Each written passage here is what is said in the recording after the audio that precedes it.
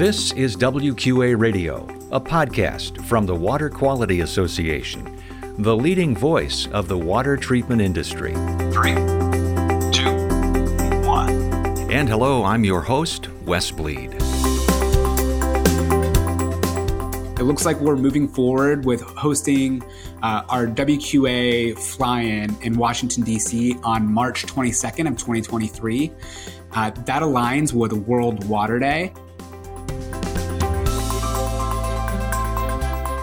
That's WQA Government Affairs Director Jeremy Pollack with word that the in-person D.C. fly-in will be back for 2023.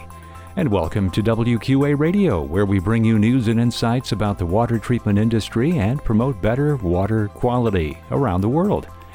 This is episode number 290. If you're joining us for the first time or perhaps new to the industry, we're glad you're here. Be sure to subscribe to the podcast so you never miss a show.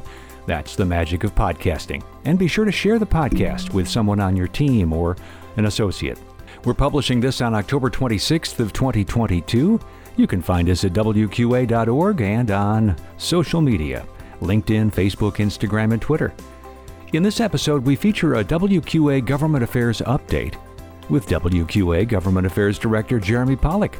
We'll talk more about that fly-in, but also about the Healthy H2O Act, which should continue to get more attention in Washington in the coming year, WQA's advocacy efforts at the state level, and how you can learn more about how government affairs is benefiting WQA member companies. Later, we'll have our Motivational Minute and WQA Tip. Now on to Jeremy Pollack on WQA Radio.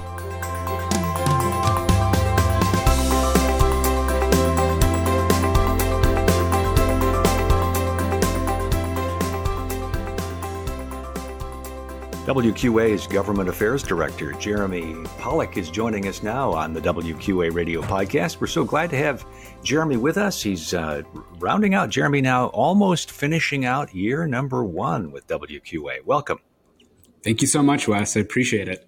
Yeah, it's great to have you on board. It's been great. What a busy year it's been as you reflect back in 2022. I don't know what you were expecting necessarily, but I know it's been very busy.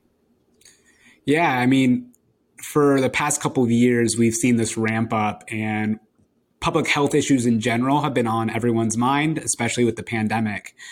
But as we transition to a post-pandemic world, people are continuing to think about the challenges they face, whether it's improvements to air quality, but really in our scenario with drinking water quality, something that's continued to plague Americans across the country for a number of years. And we're starting to really see people put ideas into policies, especially as they're receiving more information and just becoming hyper aware to the issues at hand.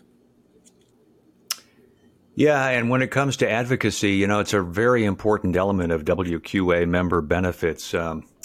What have you been learning along the way in this past year?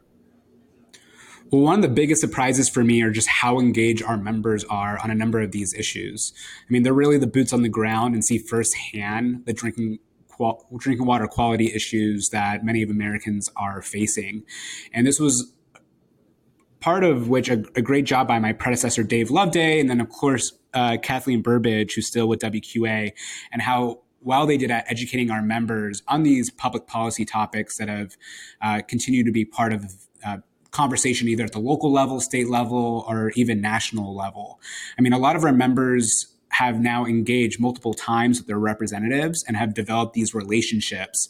And it's been extremely important as we continue to push a number of initiatives. Yeah, it really is. And I mentioned you're busy. I probably said it a few times.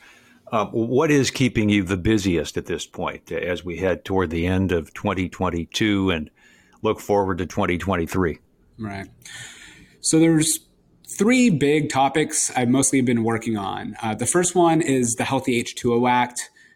Many people should be familiar with this. If you're not, please visit our website. We have a ton of information and a one-pager on that.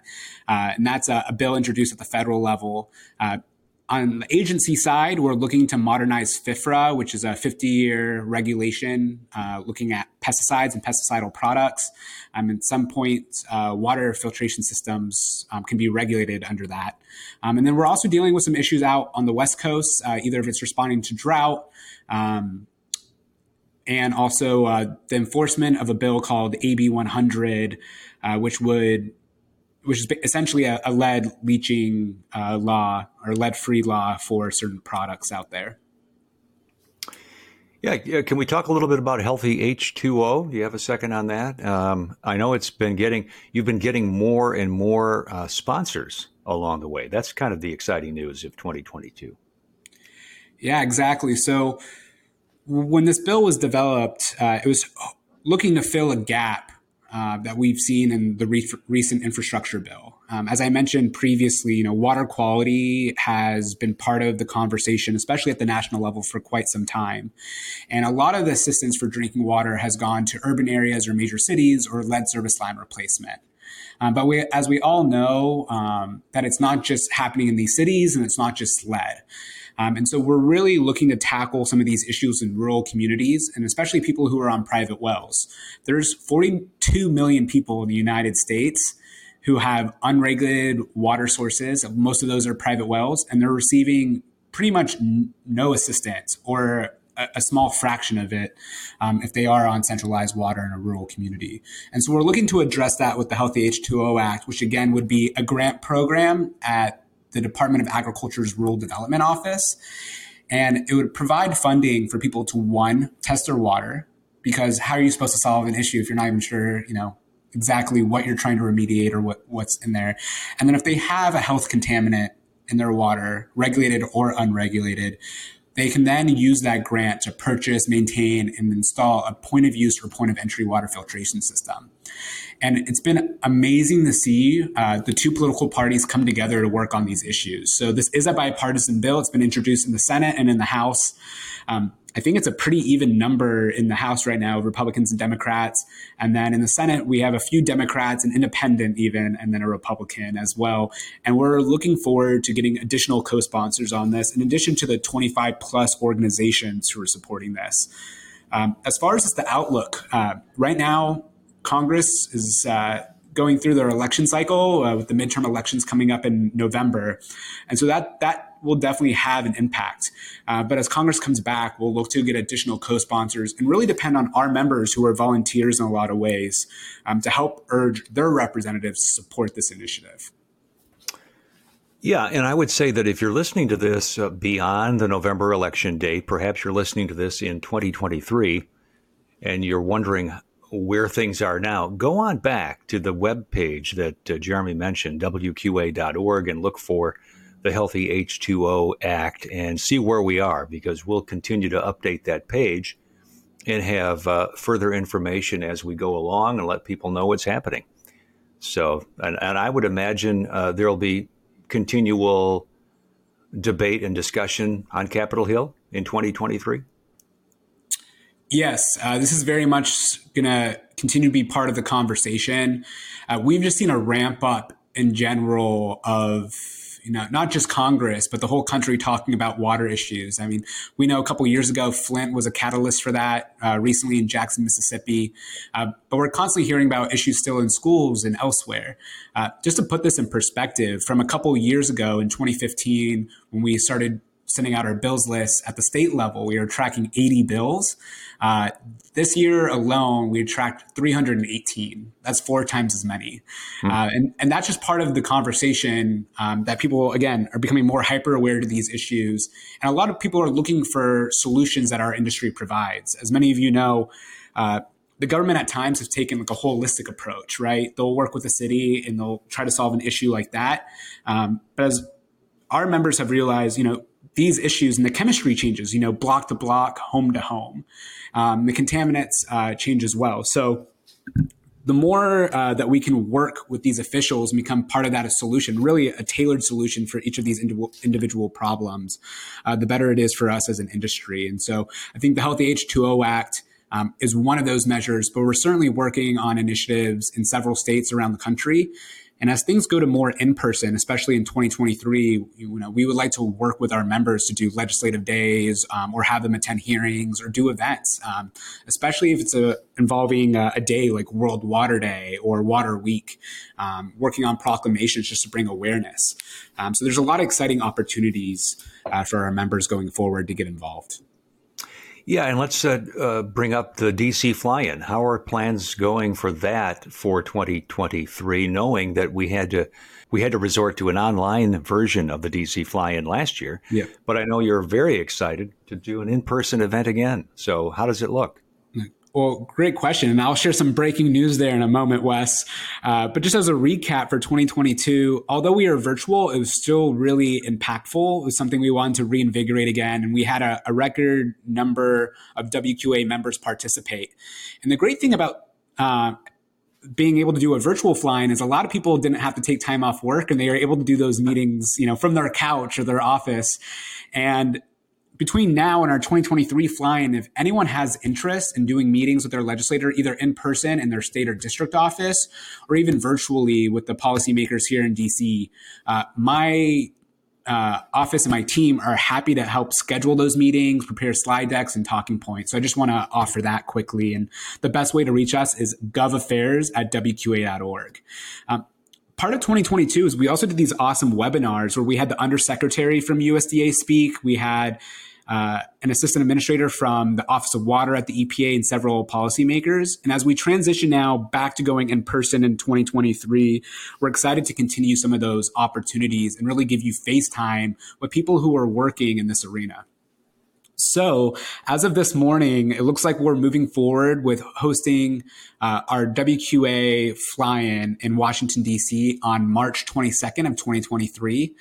That aligns with World Water Day.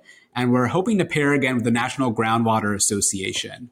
And so normally the way this works is we'll do a day of technical and education sessions where you'll either meet with your colleagues, but then we'll also have some policymakers come in and discuss with you some of the issues they're working on. We host an awesome reception, which is a lot of fun. We try to get a couple congressional staff there. And then, of course, we do a legislative day where we'll put you in teams. You do 4 or 5 meetings based on some of our priorities for the year. And it's always a great time. I know most people, they might question it. They'll come once, and then after that, they ask to do more or plan something like this in their state. It's one of those things that is really easy to do. You're basically talking about what you do each day, and you realize very quickly the impact this has. As most legislators at the state level or federal level don't have a background in water, but they are dealing with a ton of issues either in their districts or states, or even, having to vote on legislation related to our industry. And so they need to hear from folks like you. It's quite an opportunity. It really is. Excuse me, having participated in it myself and knowing that, perhaps you've been to DC as a tourist, but this is a completely different event. You're walking the halls of Congress. You're sitting in offices and talking with staff. And in some cases, you're actually talking to the member of Congress, him or herself. And so we want to make sure that you're able to come and join us. So again, that date, Jeremy, we can put it down on the calendar. Yep, I believe so. So that is March 22nd of 2023. We're still working on what dates we'll do the technical sessions, but that is the week we're looking at. So put it down on your calendar, folks, and plan to join us for the WQA fly-in. That'll be just perfect. All right, Jeremy, let's go back to how people can reach out to you and Jordan Carey, your staff person with you, and doing a great job at the WQA headquarters. Great. Yeah. So there's a few things that Jordan and I have done to make it easier for our members to get involved. So I will just say that if you're listening to this and you have not seen our monthly newsletter called the Government Affairs Update, it goes out the first Monday or Tuesday of each month. Please be on the lookout for that. That includes our state and federal bills list with an interactive map. But we also do kind of a 2-minute CEO level overview of what you just need to know of what's going on either in your state or at the federal level. And we love to highlight outreach our members do. So if you are doing outreach or have relationships or hosting events, please let us know. We would love to include them.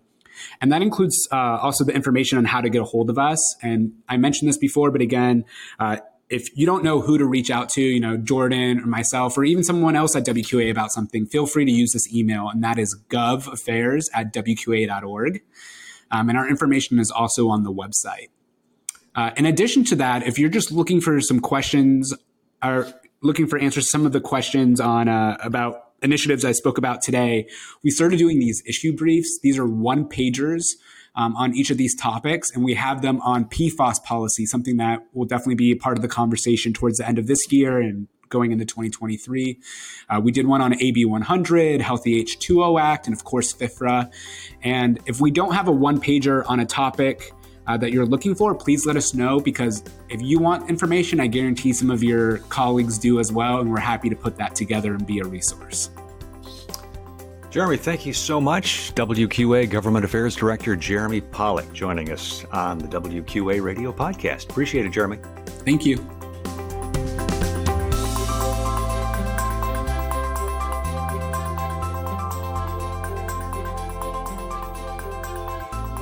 And now our motivational minute, setting the tone. I'm not sure we pay enough attention to how important it is to set the right tone in our conversations, meetings, and even routine encounters. It's easy to let the pressures of the day take over and color how we interact with others. The other person is clueless about what's going on in our world, of course, and they certainly don't deserve any blame for whatever problem you're dealing with. So as hard as it may be, greet everyone with your best self. Set the right tone. Not just important meetings, every meeting, every handshake, every conversation. And that's our Motivational Minute. And now our WQA tip. We know it's been tough to hire the workforce you need, especially for dealers. That's why we have our WQA Career Center, where you can post a job and look for that next wave of talent. With the WQA Career Center, you can get the same state-of-the-art services that you would get with commercial job boards and more. Plus, WQA is a member of the Engineering and Science Career Network, so your job posts reach a much wider audience. Go to WQA.org/careers to get started, and remember, WQA member companies get a member discount.